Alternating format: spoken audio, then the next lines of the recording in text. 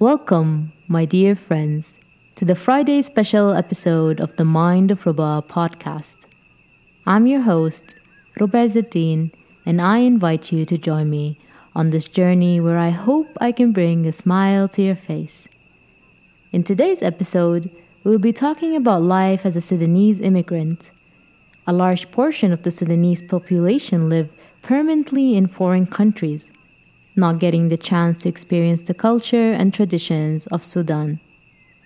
Since it is Friday special, and special means special, we'll be having our first podcast guest, an intellect who loves to wonder in the world's mysteries and truth. As an immigrant myself who was born and raised in Saudi Arabia for the first 18 years of my life, I thought it would be the perfect discussion with someone who was raised in the United Arab Emirates.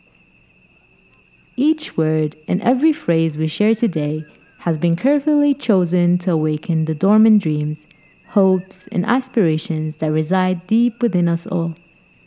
It is my sincere desire that this episode becomes a respite from the chaos of the world, offering you a momentary escape into a world of pure imagination, where happiness and peace intertwine.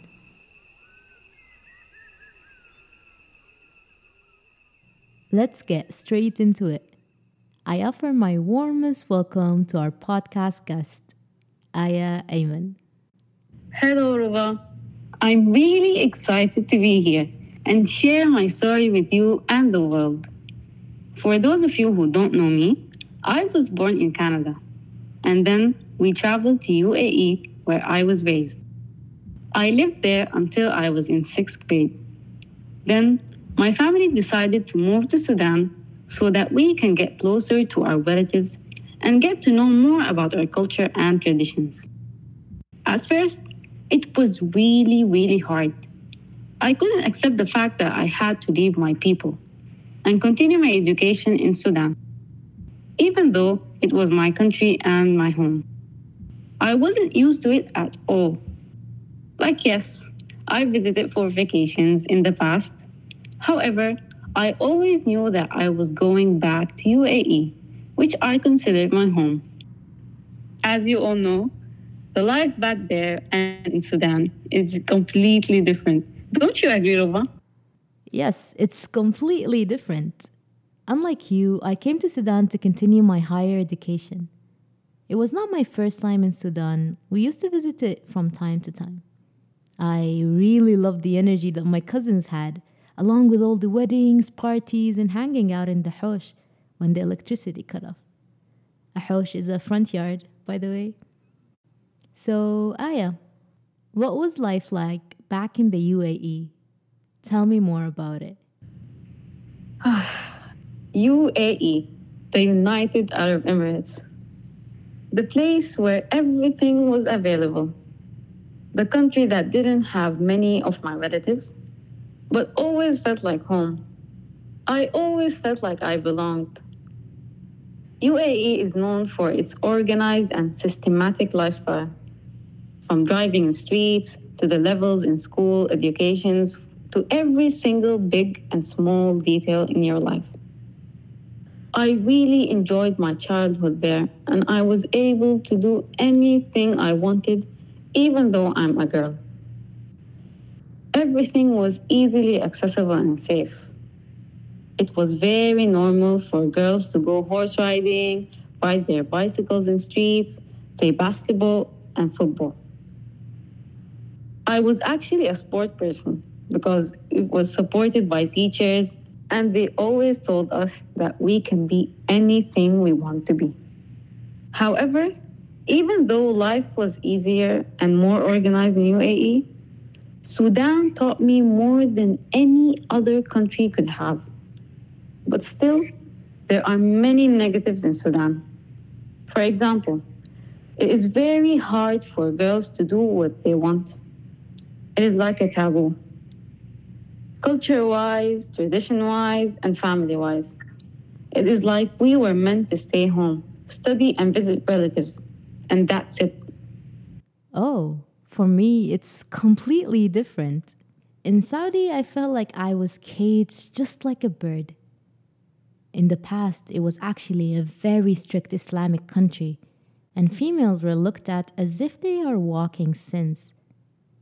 Yes, I understand the luxury enjoyed the Saudi and UAE have, and I truly enjoyed and still enjoy my time in the Gulf countries. However, I never felt like I belonged. My Arabic accent was very mixed between the Saudi accent, Egyptian accent, Jordanian, and every single accent of every single person I met. Oh, and to add to the mixture, my broken Sudanese accent. It was like I always wanted to be someone else and never myself, never my own country. The reason to that is people usually don't understand our accent. They tell us it's very fast and sounds like we are rapping or mad. Like, did you ever experience that? You know, I actually spoke in my Sudanese accent. But yes, people always found it so hard to understand. From time to time, I had to translate what I meant. So I feel you. Ooh, I like how confident you were back in the days. I was a very sensitive child and they made me insecure about my accent.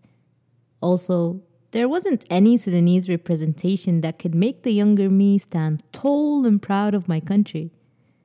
This all was so hard for me.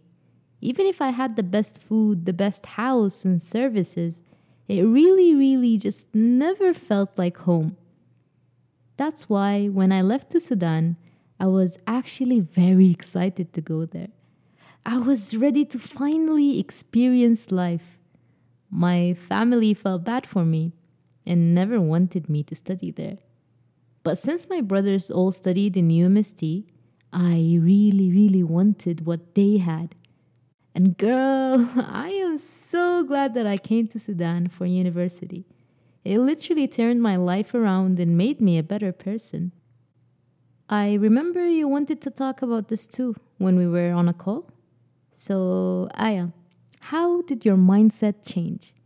Were you able to get used to all the differences? Oh, yes, I do remember. And actually, my mindset changed 180 degrees from grade 7 till university time.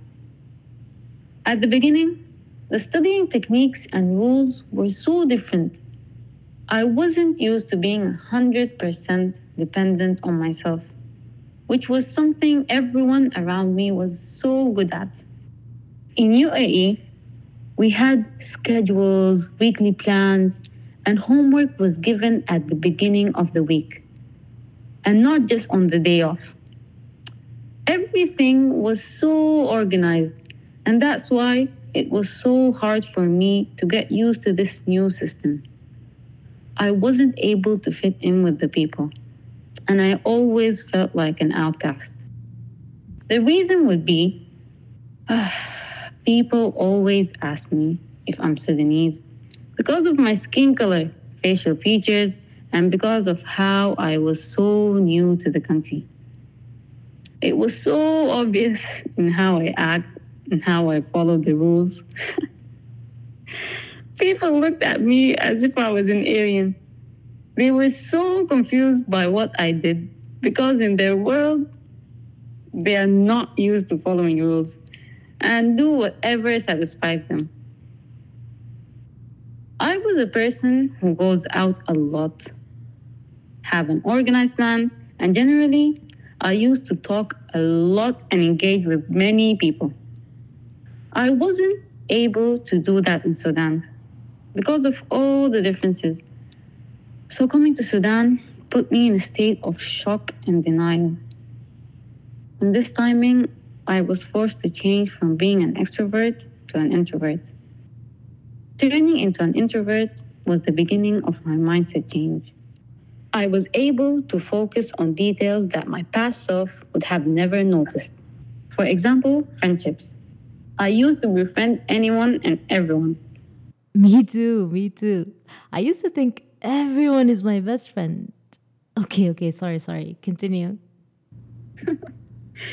We were such naive children. So, what introversion taught me is to observe more. By doing so, I became more picky in choosing my friends, the people who I spend my life with.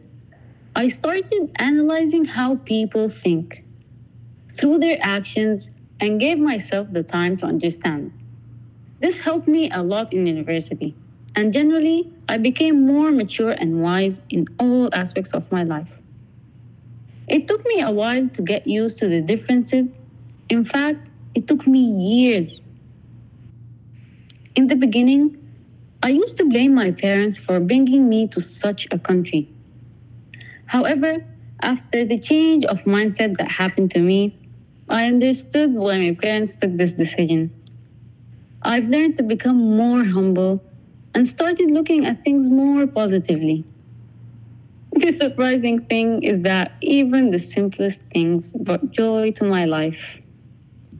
The simplest things brought joy to my life. That is one powerful statement, Aya. It resonates with me a lot. The most important thing I learned from Sudan is the fact that you can be happy no matter what situation you are in, no matter what you have and what you don't have, no matter what you eat and what you don't eat, what you wear and what you don't wear.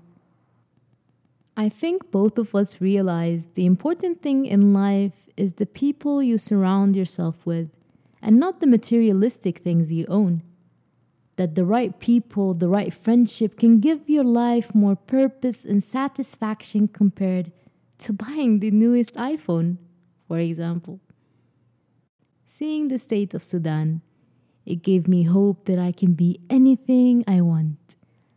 I can be the first in many things, since Sudan is currently a developing country.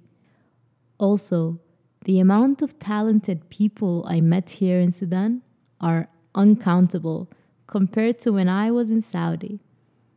Many people here are aiming to become the best version of themselves. And it is so beautiful to have such a motivational source beside you at all times. It is in university where I met all of these beautiful souls, and Aya as well. So Aya, what was your experience when it came to the time of university? Mamoun Hemeda. The University of Medical Sciences and Technology. This is the period of my life where I could say I found myself. I was able to follow my childhood passion of studying architectural engineering, where I found some of the best people with creative minds and many things in common. Architecture truly is an interesting field where you learn from those around you as well.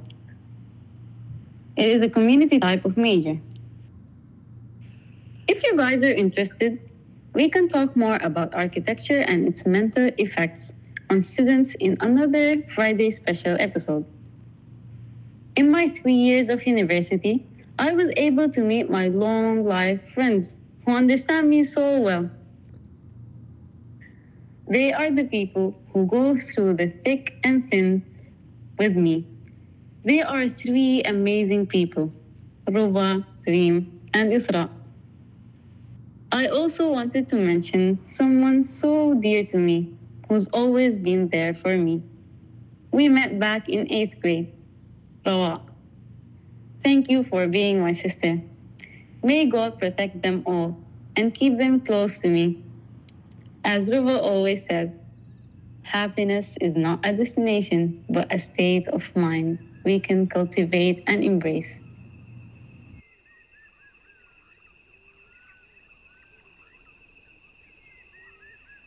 As we reach the end of our journey together, I hope you feel inspired and refreshed, as if you've taken a deep breath of the purest air that nature has to offer.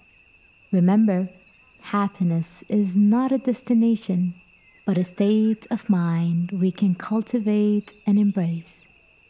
By nurturing our creativity and finding solace in poetry and storytelling, we can tap into a wellspring of joy that resides within us all. Thank you for joining me today on this voyage of words and emotions. I encourage you to carry the light of happiness and peace that you've discovered here into your daily lives, spreading it like ripples in a calm lake, touching the hearts and minds of those around you. Before we part ways, I would like to express my deepest gratitude to each and every one of you, my dear friends, for your unwavering support. Your presence makes this journey worthwhile, and I hope to continue inspiring you in the pursuit of happiness and the celebration of creativity. Thanks for listening. If you've enjoyed this episode and you'd like to help support the podcast, please share it with others, post about it on social media, and leave a rating and review. To catch all the latest from me, you can follow me on my Instagram account at @mindofruba. Until we meet again, may your days be filled with joy, your hearts overflow with peace, and your minds dance with the beauty of endless possibilities. This has been the Mind of Ruba podcast, and I bid you farewell with a promise to return soon, ready to embark on another enchanting adventure together. Don't forget, the goal here is to smile.